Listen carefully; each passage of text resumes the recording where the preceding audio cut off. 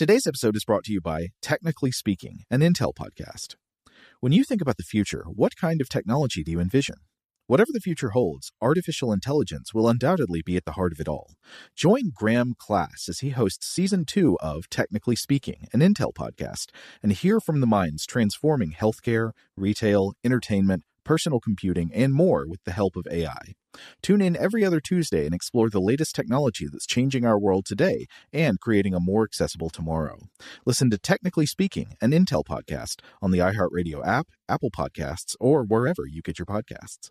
What's up, this your boy Lil Duval, and check out my podcast, Conversations with Unc, on the Black Effect Podcast Network. Each and every Tuesday, Conversations with Unc podcast feature casuals and in-depth talk about ebbs and flows of life and the pursuit of happiness. Unlike my work on stage, I tap into a more serious and sensitive side to give life advice and simply offer words of encouragement, yet remind folks to never forget to laugh. Every Tuesday, listen to Conversations with Unc, hosted by Lil Duval on the Black Effect Podcast Network, iHeartRadio app, or wherever you get your podcasts. Presented by AT&T. Connecting changes everything. This episode is brought to you by Navy Federal Credit Union. At Navy Federal, it's been the mission to help the military community for over 90 years. And not just help them, but do everything to make sure they not only grow, but flourish. That's why Navy Federal Credit Union has all kinds of great savings and investment options like share certificates with sky-high rates. So don't hesitate. Start growing your finances today with a variety of savings and investment options. Navy Federal Credit Union. Our members are the mission. Savings products insured by NCUA. Investment products are not insured, not obligations of Navy Federal and may lose value. Okay, picture this. It's Friday afternoon when a thought hits you. I can spend another weekend doing the same old whatever, or I can hop into my all-new Hyundai Santa Fe and hit the road. With available H-Track all-wheel drive and 3-row seating, my whole family can head deep into the wild. Conquer the weekend in the all-new Hyundai Santa Fe. Visit HyundaiUSA.com or call 562-314-4603 for more details. Hyundai, there's joy in every journey. A day in the life of Alice. Alice works at The Plant. Alice has a strange pay system at her job at The Plant. Instead of getting weekly paychecks, every day her employer deposits 1/7 of her weekly income into her bank account. She makes what passes for an average median wage in the new U.S. territories, so this means about 121 credits shows up in her bank account every day. It's Saturday, she's off work, and she's out of food at her apartment. So Alice decides to go to the grocery store to buy a few things to make herself some lunch and dinner. On her way walking to the store, she sees another woman walking an extremely cute puppy. Alice goes up to ask the woman if she can pet the puppy. The woman says, "Okay, but it'll cost you 3 credits. Alice thinks about it for a second, then makes a few swipes on her identipad and sends this woman the money. She pets the puppy. Of course, she enjoys the experience because, hey, puppies are great. On the way to the store, she stops 4 other dog walkers and pays them each 3 credits to pet their dogs. Now, dogs are still great when you can find them, petting dogs is still wonderful, but Alice notices that each time she stops to pet a dog, she gets less happiness out of it than she did the last time. Having spent 15 credits on dogs, she's now down to 106 credits for the day. Halfway to the store, she walks past the scene of an auto car accident. Ambulances, a peacekeeper detail. She doesn't really want to look, and she feels guilty, but she can't help it. The feeling of curiosity is so overwhelming. She has the irresistible urge to peek and see if anybody got hurt, but she gets caught. An armored peacekeeper walks up and says, "Ma'am, I noticed you watching the scene. There's a surcharge of 26 credits if you want to do that." Reluctantly, Alice hands over the payment and then spends a while watching the scene. Now she's down to 80 credits for the day, and on top of that, she feels pretty guilty about snooping on the wreck in the first place. On the way to the store, she has more encounters like this. She stops to watch a couple having a heated argument in a parking lot. They charge her 40 credits to watch, and all it does is make her feel bad. Then, outside the grocery store, a vendor is selling crystal lattes. She buys one for 5 credits and stands there drinking it. It is a truly delicious crystal latte, so she buys another one, and then another one, and then 3 more. By the time she's done, she is highly overcaffeinated, feels twitchy and anxious, and has a horrible stomachache. And she only has 15 credits left to buy groceries with. This is not enough for her to make what she was planning for lunch and dinner, let alone enough to save what she needs each day to pay for rent, her virtual reality bill, or save for that Ganymede mech holiday she's been dreaming of. What happened to Alice in this story? At every stage of every part of the day, she was doing what she wanted to do in the moment. Nobody coerced her at all. Nobody forced her to do any of that stuff. And yet everything has gone wrong. Her financial plans for the day have been completely destroyed. What happened? Welcome to Stuff to Blow Your Mind from HowStuffWorks.com.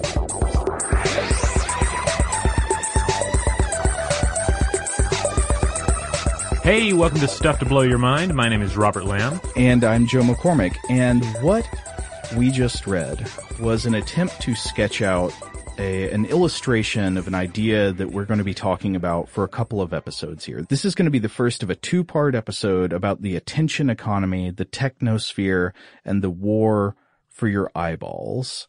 And one of the core ideas that we're going to be talking about today is the idea that we should start thinking about our attention, what we pay attention to, as a finite resource that has to be invested in things with deliberation and care in order for us to get what we want out of life. If you think back over the story we told about Alice and simply take out the money, remove the credits from the scenario, is it a day well spent? Is the story okay if you take out all the money she spent staring at the wreck, at the argument, at the puppies, at the lattes? It's still not quite right, is it?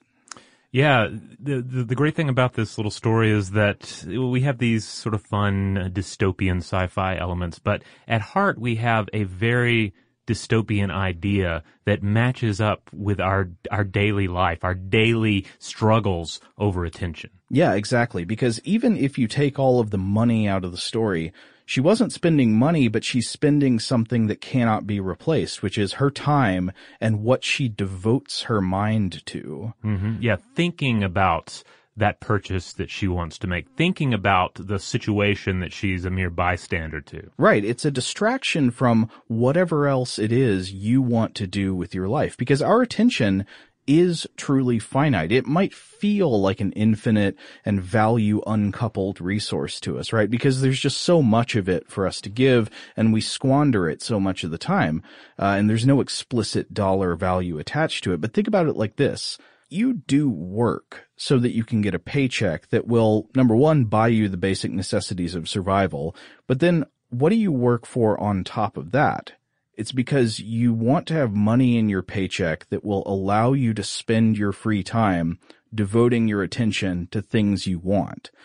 You like to spend your attention on family, on friends, on books and movies and enjoyable meals and sports and the outdoors and meditation and hobbies and personal projects. And all of that is attentional desires. The reason we want to have free time is because we want to be able to spend our attention on these things, and we at least subconsciously realize that we only have a limited amount of attention to spend. Our attention quite literally is our lives. And over the next couple of episodes, we're going to try to offer some evidence and make an argument that we increasingly live in a world of incredibly powerful, highly evolved attention vampires that we have thoroughly integrated into our daily lives and allowed to just suck away our attention at a massive scale without us even noticing it. Because do you ever realize that you've been sitting there scrolling through your Facebook newsfeed mindlessly for half an hour when you really meant to be doing something else? Or do you ever suddenly snap as if from a trance from watching a long string of random YouTube videos? Not videos that you went to YouTube specifically to watch, but videos that have been served to you as related content, compulsively clicking on the next video or allowing it to autoplay like you're just hypnotized?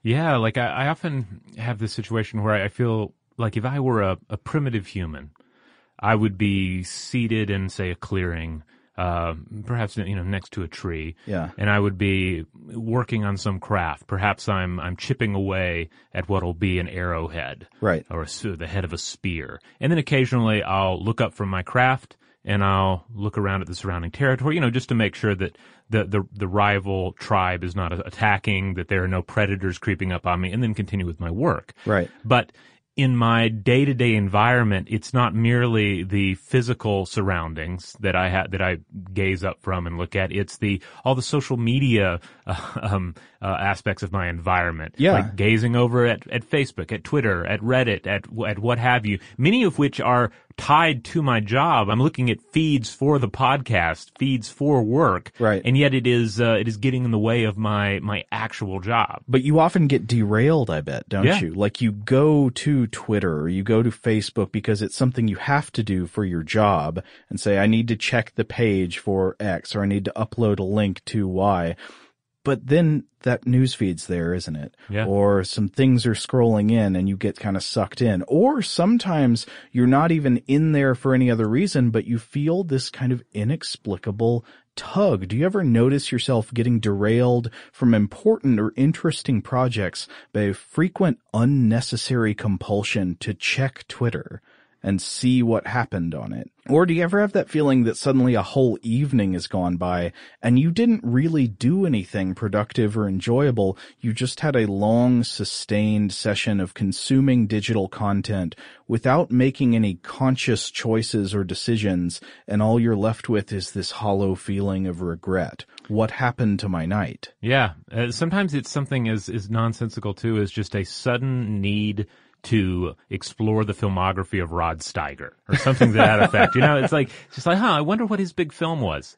And then going and finding that out, Yeah, like the encyclopedic rabbit holes, going one Wikipedia link to another. Yeah. That can happen too. And this is what we're going to be talking about for these next couple of episodes. So I came across a startling fact that's often cited by a technology ethicist that we're going to be talking about in these couple of episodes, a guy named Tristan Harris. You might have seen him in the news over the past couple of years because he's been leading this new movement we'll be discussing a little bit. But Harris often cites the fact that the average person with a smartphone checks their phone 150 times a day.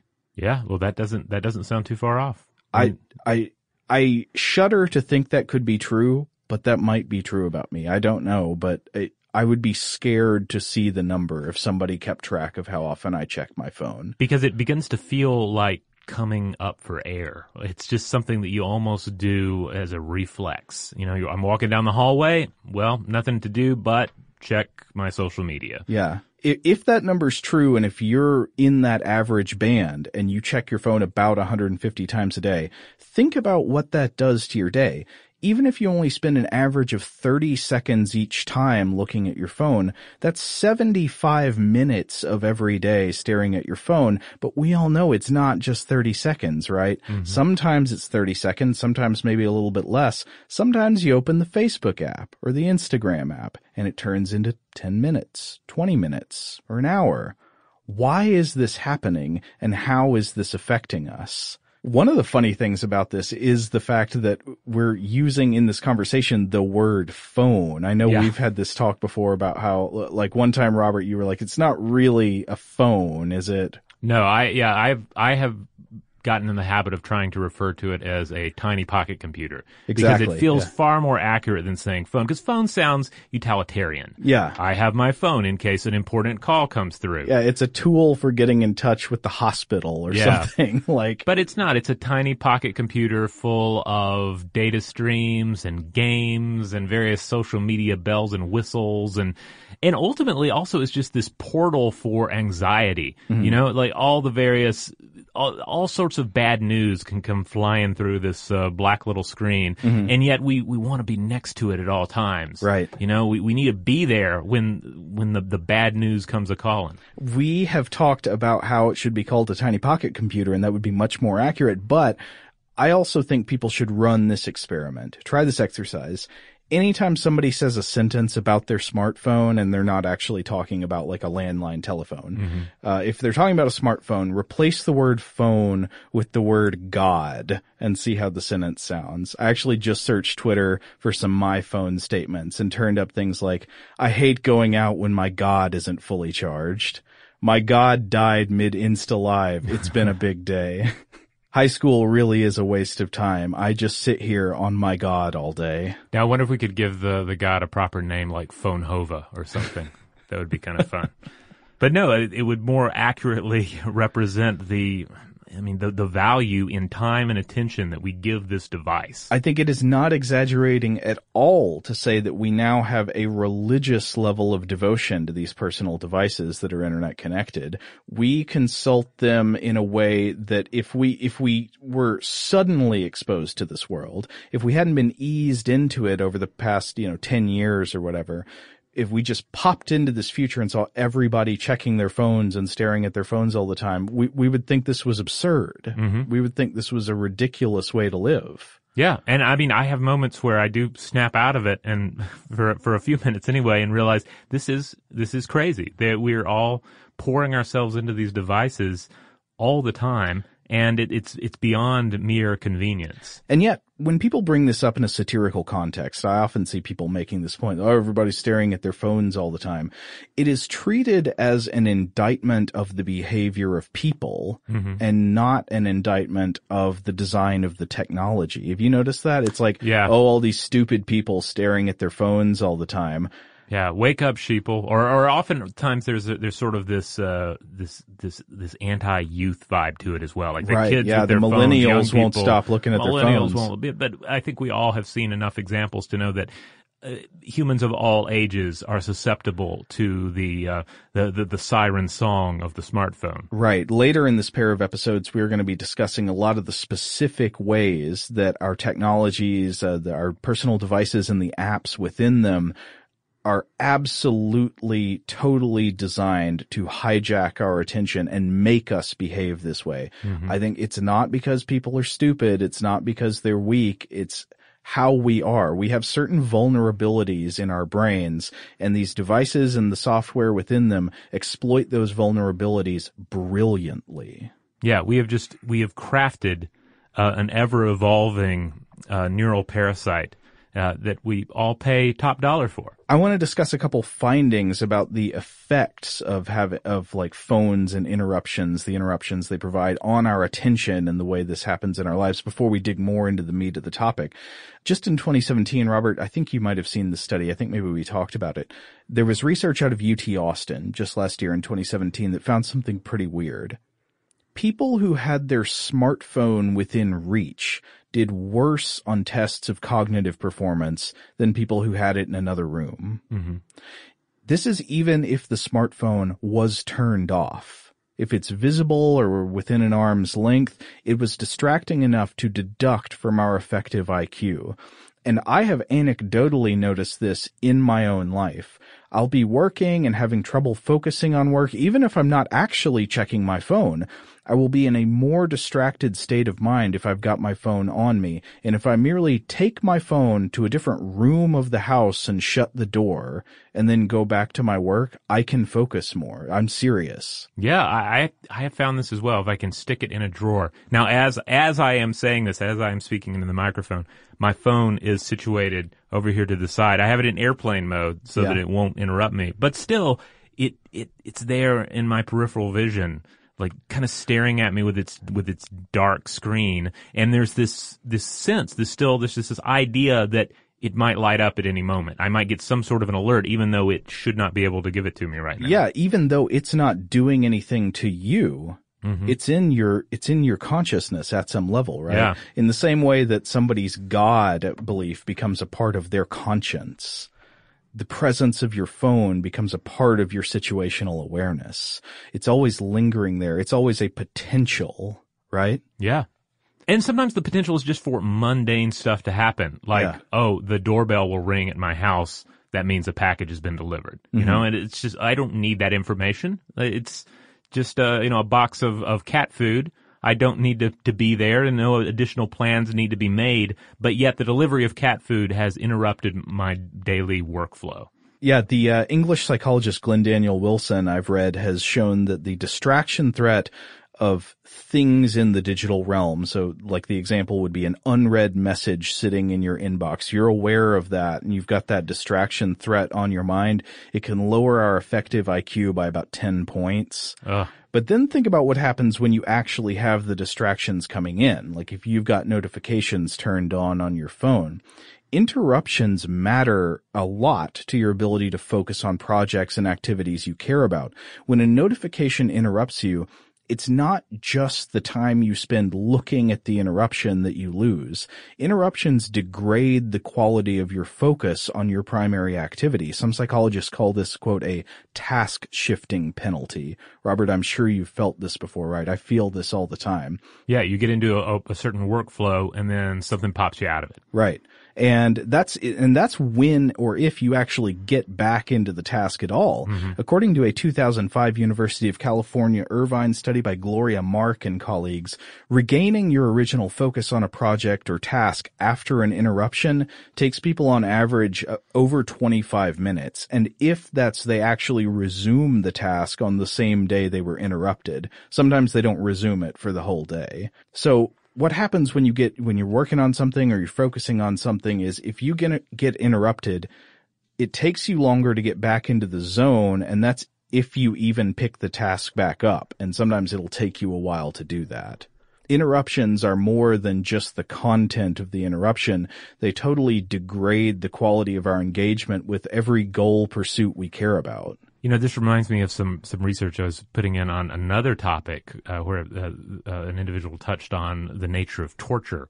And one of the psychological aspects of torture is making the torture recipient unsure about what is going to happen at any given time. Oh, yeah. And this is a power that we have handed not only over to the torturer, but also to the smartphone and various other devices in our life. Well, yeah, we were just recently reading some stuff about pain and the role that uncertainty and anxiety plays in the amplification of the sensation of pain. Yeah. So anyway, given all of this, I have to start wondering, in a quite literal sense, I don't mean this as an exaggeration, are we currently living in an attention dystopia?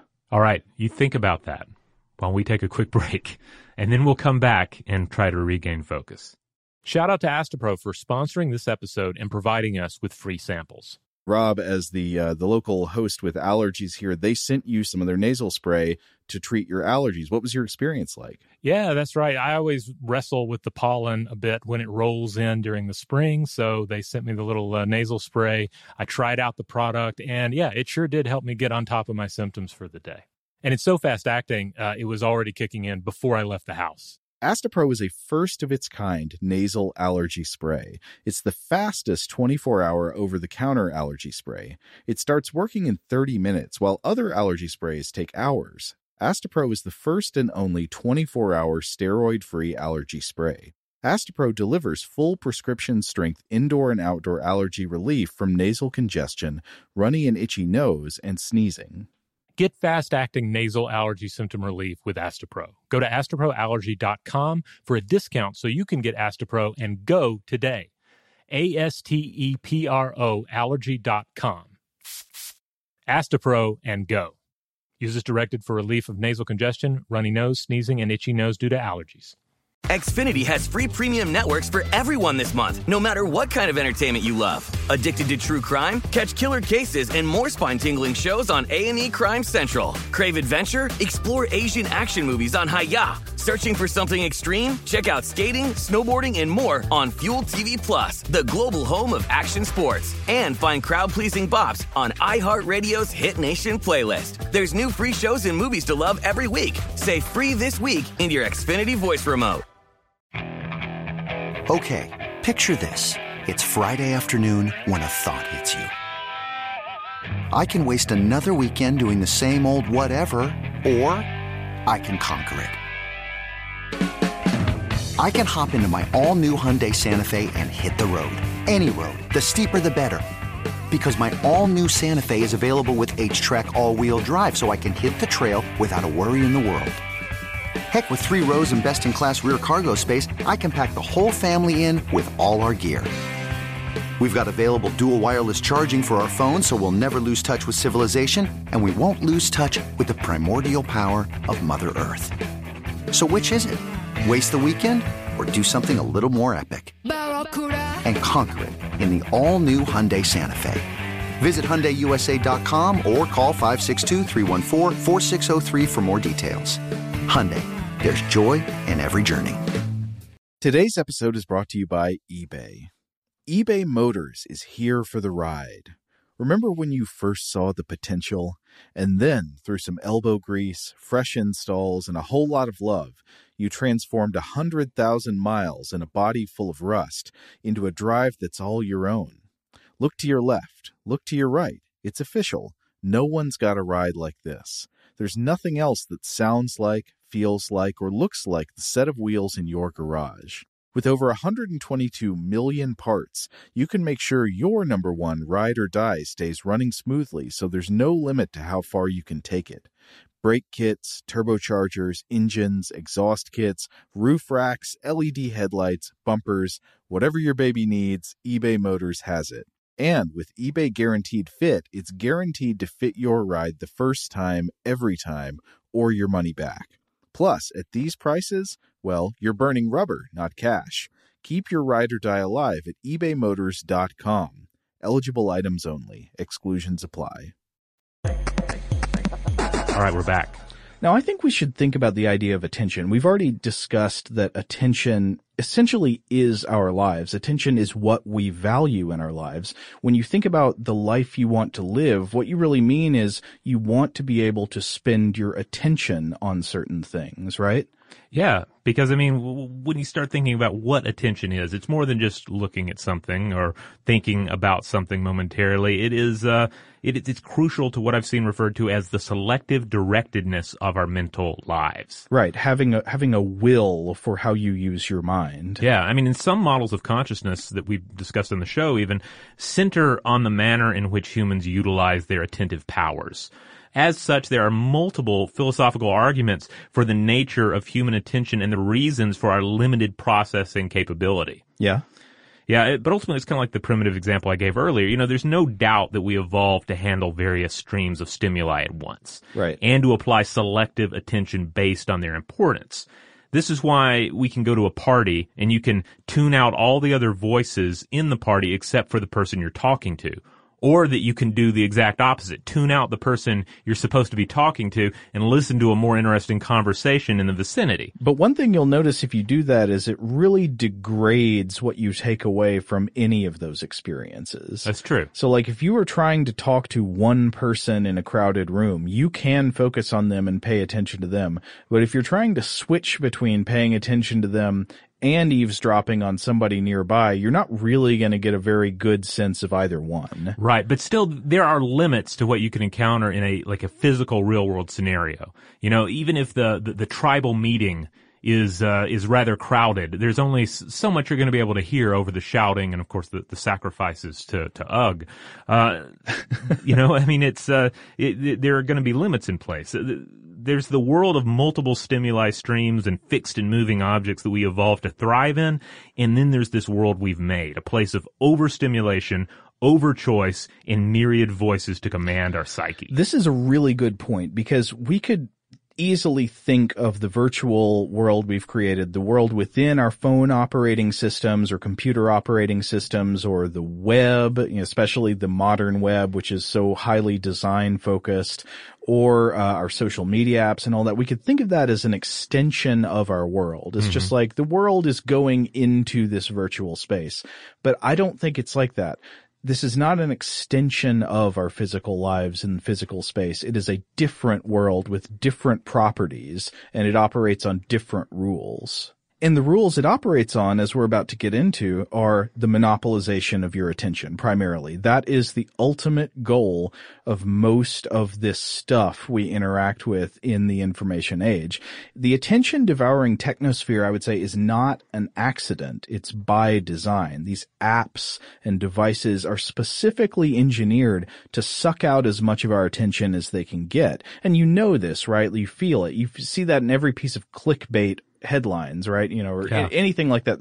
It's trying to get your eyeballs. Yeah. The people in the industry talk about the idea of eyeballs. They want eyeballs on things. Yeah, there is kind of the content product, and then there is the app product, the interface product, and all of them are saying, hey, look at me, do this, interact with me, use me more, read me more, consume me more, and ultimately probably purchase more. Right, exactly. So we should ask the question why? Like, why are so many highly calibrated technological monsters vying for our attention in the first place? And this is an interesting question. One paper we might want to mention is that back in 2012, the MIT economists Eric Brynjolfsson and Yu-Hee Oh wrote a paper called The Attention Economy that was essentially geared toward trying to quantify the economic value, the money value provided by free content and services on the internet.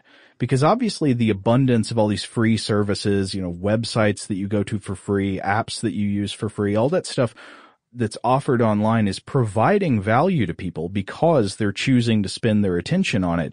And that value isn't getting directly measured in the economy the way the value of many other consumer services would be.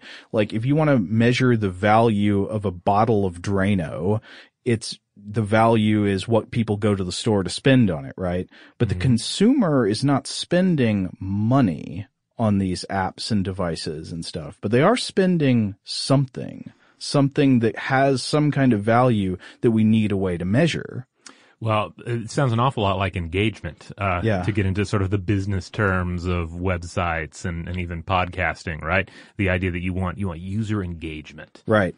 And the user or the consumer, one of the things we've got to understand is that the user or the consumer of these information services, these free internet services like Facebook or any digital media, even what we do, the user is not really the customer because they're not paying money. Mm-hmm. The customer is going to be the advertiser. Right. And the user is the product, essentially. You cultivate a product by getting eyeballs, and then you sell access to those eyeballs that you gather to an advertiser. And anyway, that paper I mentioned earlier, those two economists estimated that at the time, this was back in 2012, quote, the increase in consumer surplus created by free internet services was, quote, over $100 billion per year in the U.S. alone. There's an enormous amount of perceived value or wealth being offered in these free internet services, but they exist mainly because we live at a time when your attention alone is worth money to somebody else. So we mentioned the idea of ad-supported media. Most of the internet and online services that you use are offered to you for free, and it doesn't have to be this way, right? We could have a tech economy where everything that you got over the internet or through your devices had a fee to access, right? Do you ever think about why it's not that way? Oh, I mean, well, part of it is that we have grown accustomed to getting things for free on the internet. Right. And that applies to everything from newspaper articles to music. And that's been one of the hurdles for online business, to try and figure out how to get people to pay for things again. Do you think free music sharing through piracy and Napster and all that in the early days of the internet helped shape the free ad-supported information content of the internet today? Like, people got trained on the idea that it wasn't really stealing because, I can't remember who this is, but there was once a comedian I heard doing a comedy act about those old piracy commercials that are like, you wouldn't steal a car. Why would you steal music? But the comedian said, I would steal a car if all I had to do was touch the car, and then an instant copy of the car would be created and I could have it, and the original person could keep their car. And, it created the sense, because it was digital information that could be copied without consequence, that you weren't really taking from anybody. You're just getting a copy of a thing. Yeah, it's out there, and all I am doing is breathing it in as if it were air. Yeah, and so it trained people on this idea that information should be free. And as has been said, information wants to be free. Mm-hmm. But it's led to this world where, okay, to produce information, you have to spend money, right? Like anything that is made on the internet, if you want to run a website, if you want to write an article, if you want to create a podcast, if you want to create a video, almost none of this can be done for free. You have to invest in it. And so that's got to be paid for somehow. And so the way everything works, including us here, is that you pay for things by running ads. That's right. I mean, and that's not even getting into the idea that people are putting their time into creating things, and that time has to come out of your life. Right. And and the individual creator has bills to pay and a roof to maintain and needs to have food to eat. Right. And so the way technology companies and digital media companies can pay for themselves is to run advertisements, and the way they can increase the amount of money they're making and that they can charge advertisers is basically twofold. I think one is simply by selling more exposure to your eyeballs, to the user's eyeballs. The more attention you spend on a platform, the more advertising that platform can show you. So if you go to Facebook and they get you to stay on Facebook twice as long, they can show you twice as many ads. So they can charge the advertisers that much more. You increase the supply of attention that can be sold to the customer, which is the advertiser. Or the other main way media companies can make money off your attention is by gathering data about you. The more you use a social media site like Facebook or whatever, the more that social media site knows about who you are and where you live and what you're interested in and what you'll spend money on and so forth. And the more it knows about who you are, the better they know how to sell you stuff. You might have noticed that in the early days of the internet, when you were getting targeted ads, they were bad. I remember the days when I was getting targeted ads on Facebook that were for ridiculous things I would never want. But over time, targeted advertising has gotten a lot better, hasn't it? Oh, it's gotten really, really good. It's like to the point where you look up an item on Amazon. You're thinking about getting it. For instance, recently I looked up the Blu-ray of the movie Screamers, which is right. a wonderful Fishman movie. Wait, which one? The one from the 90s with Peter Weller or the... No, that's a great film too, but this is the Fishman movie. Okay. Yeah. And the Italian one. Yeah, the Italian one. And I wasn't actually going to buy it, but I looked it up. I was curious to see if the Blu-ray was available. And then it seems like every day for the following week, when I first went onto Facebook, I'd be hit with an Amazon targeted ad for that very Blu-ray disc. Now that's the easy part. You've already looked that up. They've sold that data to somebody else, or they're using that data to run targeted ads for you on another platform. Mm-hmm. That's pretty straightforward. It gets creepier though. What about when they show you ads for things that you've never looked up as far as you can recall, but they really are in your wheelhouse? You're like, yep, I'm into that. Like it's another Fishman movie that I'm not familiar with, or it's a Fishman comic, or it's an all Gillman, doom metal band, and I'm like, oh, I had no idea, but that sounds like the kind of thing I'd be into. Right. So this is another reason the providers of these technology platforms want your attention. It's because the data is valuable to them directly. The more you use the platform, the more attention you give them, the more data about you give them, and the more they can target you in the future, the more they learn about how to laser in on exactly what you'll click on and buy. So it's valuable for that reason. It's also valuable as the data is valuable as a commodity that can be sold to third parties that want to know things about you in order to target sales or advertising. And actually, I'd put in a third motivation for capturing more attention. And Robert, I wonder what you think about this. This doesn't get cited as much, but I would argue a third major motivation for commanding your attention on a platform is habit formation. What do we usually reflexively do with our attention when we've got free time? We do what we've done before, right? That's right. We fall into the habit of going on Facebook for me, one of the worst is just going into my email, not to actually read meaningful emails, but to clear out garbage, to clear out not even necessarily spam, but the sort of promotional emails that you signed up for? Yeah, that I signed up for, that I'm, for some reason, I'm still, I don't want to actually unsubscribe, but I'm also not going to read them, but they just keep coming. I'm just sort of maintaining this weed garden of crap, and it's taking away from my day. And that's a habit you formed. We are creatures of habit. We mostly do what we've trained ourselves to do in the past. Most of our behaviors are not novel. Most of the time we tend to shop at the stores we've shopped at before. Most of the time we go to the restaurants we've gone to before. And we do the same thing in our digital spaces. Every time you make a decision about what to do with your attention, you are training your brain to make similar decisions or the same decision in the future.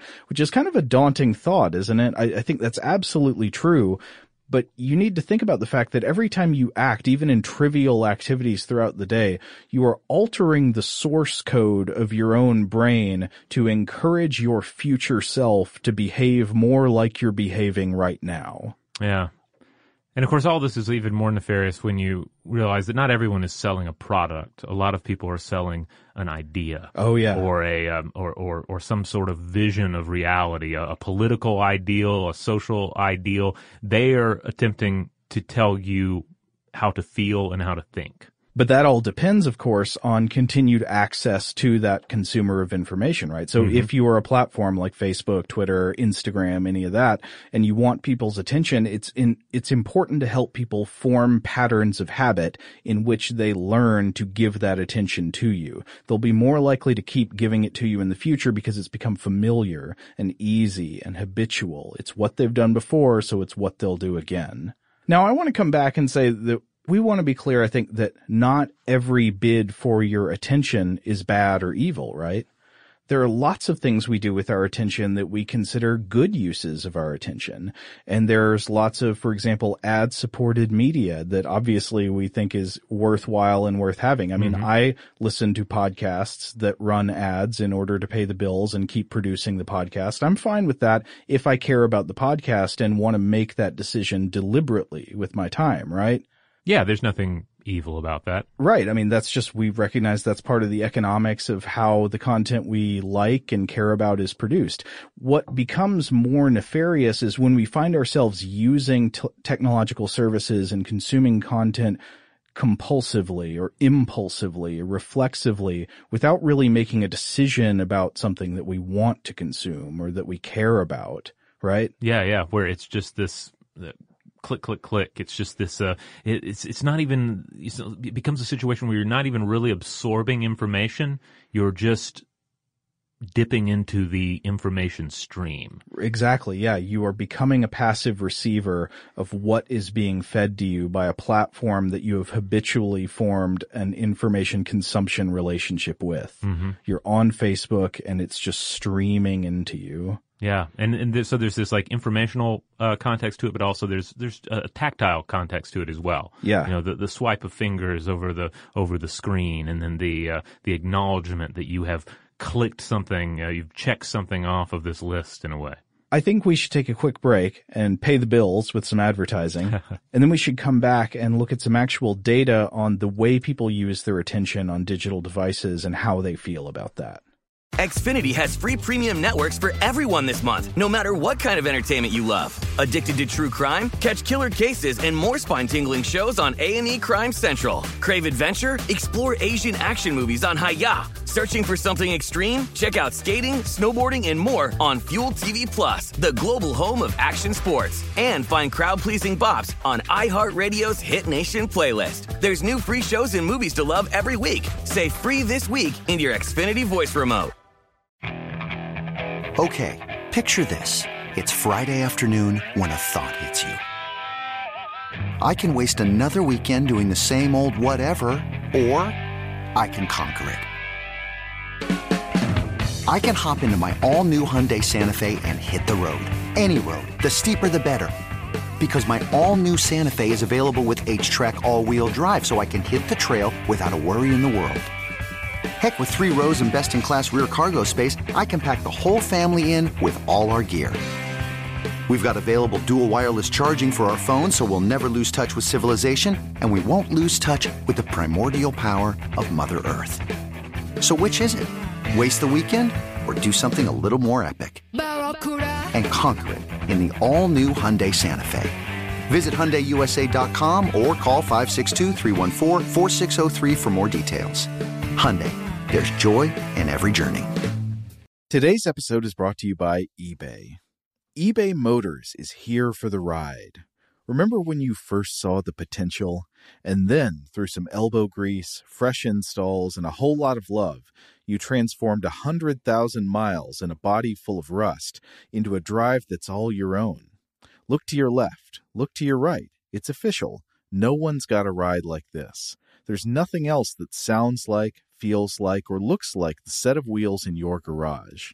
With over 122 million parts, you can make sure your number one ride or die stays running smoothly, so there's no limit to how far you can take it. Brake kits, turbochargers, engines, exhaust kits, roof racks, LED headlights, bumpers, whatever your baby needs, eBay Motors has it. And with eBay Guaranteed Fit, it's guaranteed to fit your ride the first time, every time, or your money back. Plus, at these prices, well, you're burning rubber, not cash. Keep your ride or die alive at ebaymotors.com. Eligible items only. Exclusions apply.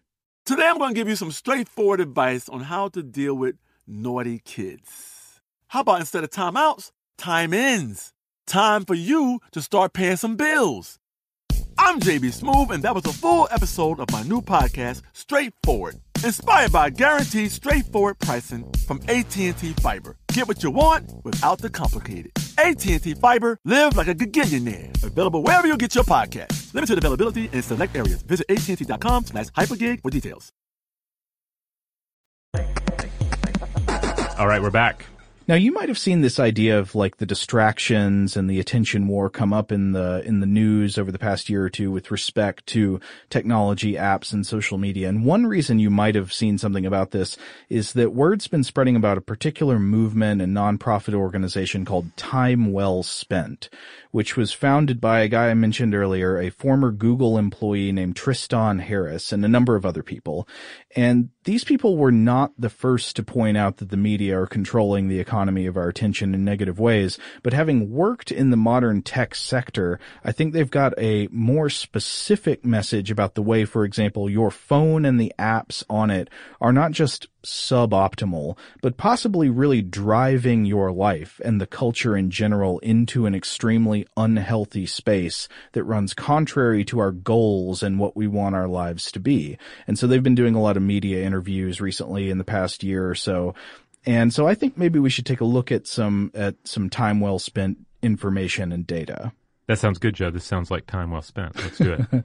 All right. So how good are we really at spending our attention in ways that make us happy and give us a sense of fulfillment? Maybe you're out there listening and you're like, nah, I don't buy it. I use my attention exactly how I want.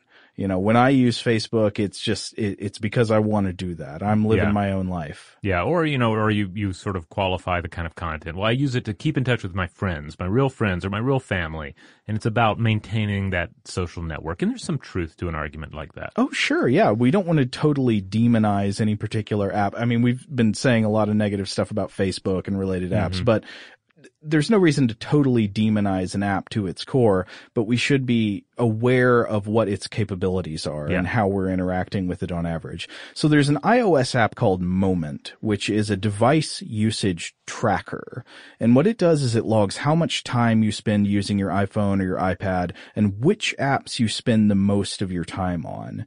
And so the Moment app has partnered with Time Well Spent, what I just meant before, and the associated nonprofit, the Center for Humane Technology, to gather data about how much time people spend on various apps and how they feel about spending their time that way. So to be clear, this is something where the user can see how they're spending their time on the phone. So the app says, hey, did you know you spent X number of minutes on this app and this many times a day? And what it shows you your usage. I like this idea because it reminds me of how with a lot of the modern video games we have, they'll tell you how many hours you've sunk into the game. Right. You spent 27 days playing. Yeah. It's generally horrifying to read because it's this sobering moment where you're like, oh my God, I spent that much time playing this video game or any video game or anything that isn't, of real intrinsic value in my life. Yeah.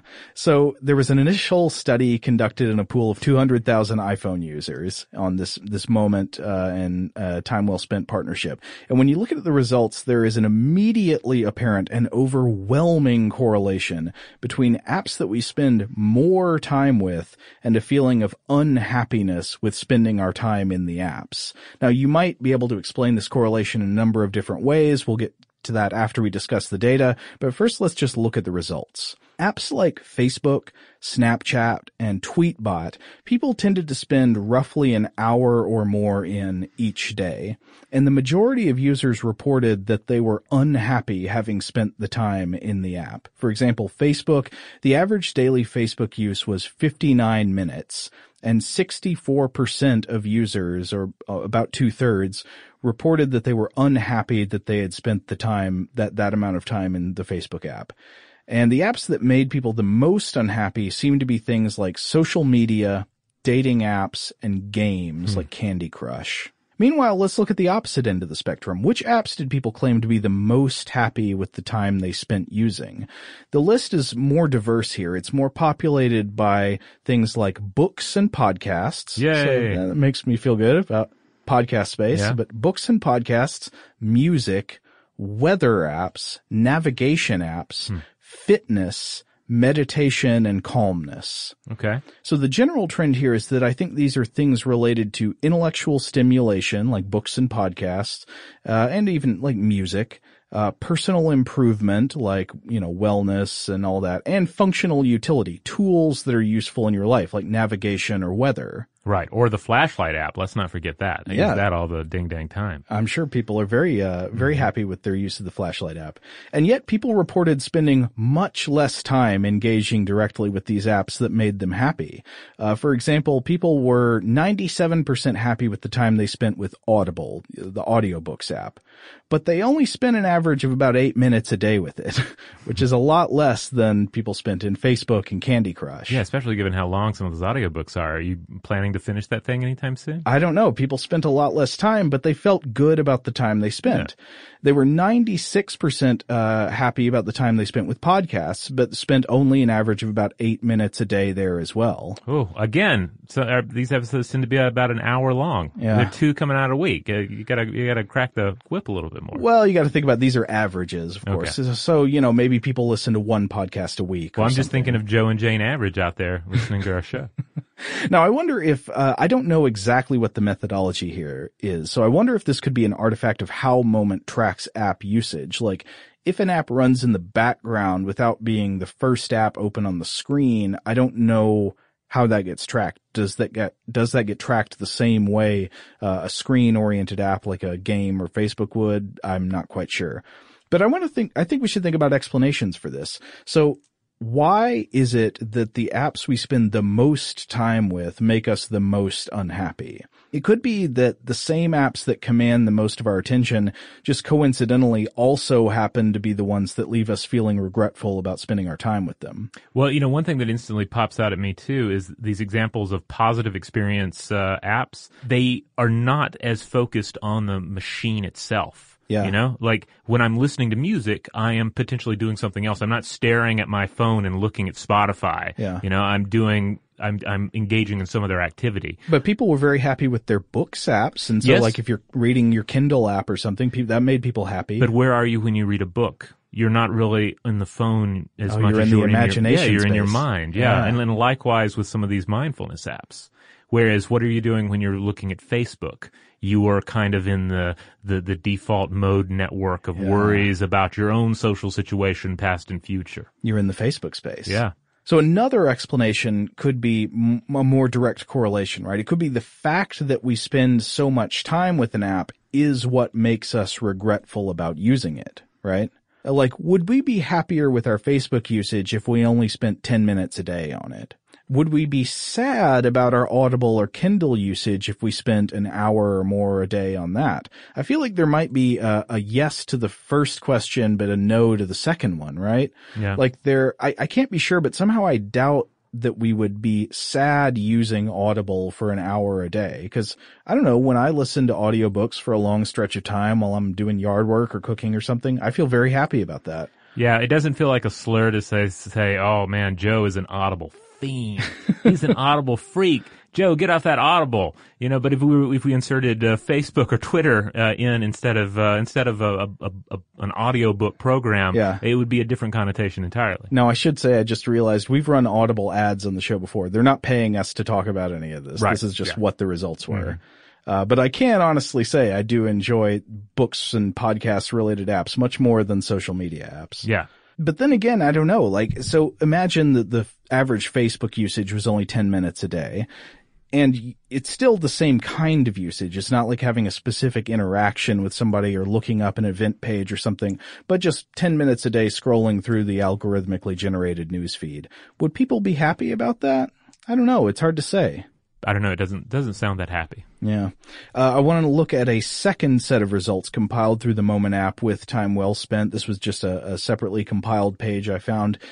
In this separately compiled set of results, the top apps that people were happy to have spent time with were in similar categories. They're things like, books and meditation and wellness and learning and music. And the average amount of time people spent per day on these top happiness apps was around 7 minutes. Another way of measuring the usage is that they noted how many times a day did you pick up the app. For these apps, the answer was generally about 1 to 3 times a day. The top apps that people were unhappy to have spent time with were generally social media apps and games, and these apps people spent closer to around 45 minutes to an hour a day on, less time on the dating apps than the other social media and games. So for the purpose of this conversation, I think we can assume that these results are more or less correct. They certainly ring true to me, though I haven't found an in-depth description of the methodology by which they were arrived at, but these organizations seem trustworthy to me. I think these are probably basically correct findings. But assuming this is roughly correct, why are we living the technological part of our lives this way? Why do we spend the most time using our technology in ways that end up making us the least happy? That's kind of the ultimate, kick in the pants at the end of a day, right? Yeah. Where if you look back and you think, oh, I spent a fair amount of time doing things that brought me no joy. Why didn't I use that time? Why didn't I squirrel that time away for the things that I need to do and or really want to do? Exactly. Nobody's forcing you to scroll your Facebook timeline over and over, your news feed or Twitter or Reddit or any of these other things. Nobody's forcing you to just spend your time running through this infinite stream of content, and yet you do it. You keep doing it. You keep going back to it. Sometimes during the things that we want to do. Have you ever had this experience where you're watching a movie? Yeah. Or a movie you're interested in. Yeah. And then for some reason, on one hand, I kind of get into it this way. I've convinced myself it's certainly okay to go to IMDb and look up people in the movie. Say, who's that actor? Well, all right, I'll look him up. And that's all right. But then it goes beyond that, because then I'm just on a reflex. I'm pulling open my work email account or my personal email account, or I'm even worse. I'm clicking on social media or Reuters or something, instead of just focusing on the one distraction that I'm supposed to be into right now.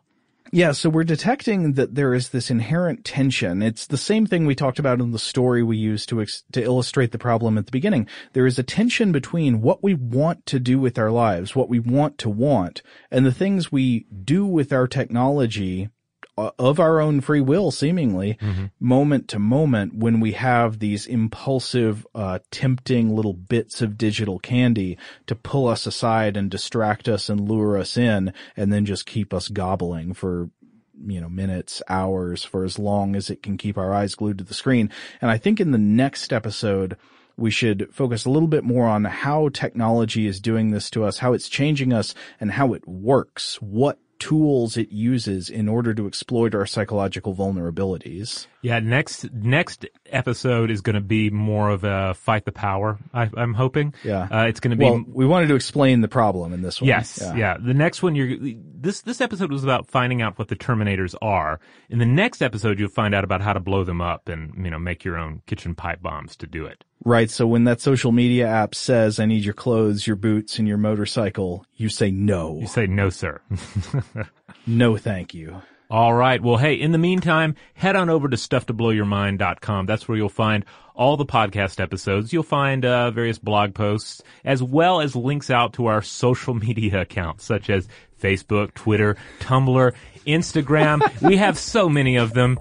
They drain us. Allow them to drain you as well. Well, I'd say if you go use them, try to be deliberate about that time. Don't get sucked into whatever. Yeah. Look for what you're looking for. Get that thing you're looking for. Don't let it pull you into passive consumption. That's right. But if you want to be really deliberate about getting in contact with us, of course you can do that through email, the old-fashioned way. Oh, and of course I want to give a big shout-out, as always, to our excellent audio producers, Alex Williams and Tari Harrison. But that email address, if you want to write us a note, let us know what you think about this episode or any other, to request a topic for the future, that address is blowthemind@howstuffworks.com.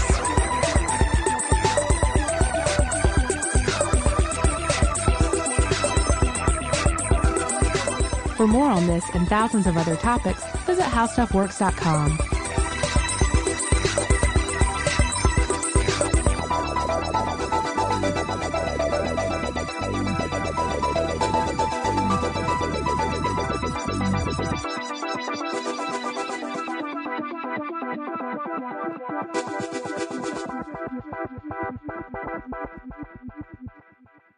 Today's episode is brought to you by Visible. The future of wireless is here, and it's transparent. Switch to Visible, the wireless company that makes wireless visible. Get a one-line plan with unlimited 5G data powered by Verizon, just $25 a month, every month, taxes and fees included. No hidden fees, no surprises, no, really. What are you waiting for? Get with the times and switch to Visible at Visible.com. Monthly rate on the Visible plan for data management practices and additional terms, visit Visible.com. Are you still searching for your perfect place to call home? Well, now is the time to buy at Fisher Homes. If you're looking to move in before the end of 2024, May could be your last opportunity to start building your dream home and close before the year's end. If you're hoping to move in even sooner, Fisher Homes also has homes that are move-in ready and waiting for you, where you can start enjoying the benefits of homeownership even faster. Schedule your personal tour with a new home advisor today at FisherHomes.com and make this spring the season you find your perfect home sweet home. Rev up your thrills this summer at Cedar Point on the all-new Top Thrill 2. Drive the sky on the world's tallest and fastest triple-launch vertical speedway. And now, for a limited time, get more Cedar Point fun for less with our limited-time bundle for just $49.99. Get admission, parking, and all-day drinks for one low price. But you better hurry, because this bundle won't last long. Save now at cedarpoint.com. Xfinity has free premium networks for everyone this month, no matter what kind of entertainment you love. Addicted to true crime? Catch killer cases and more spine-tingling shows on A&E Crime Central. Crave adventure? Explore Asian action movies on Hi-Ya. Searching for something extreme? Check out skating, snowboarding, and more on Fuel TV Plus, the global home of action sports. And find crowd-pleasing bops on iHeartRadio's Hit Nation playlist. There's new free shows and movies to love every week. Say free this week in your Xfinity voice remote.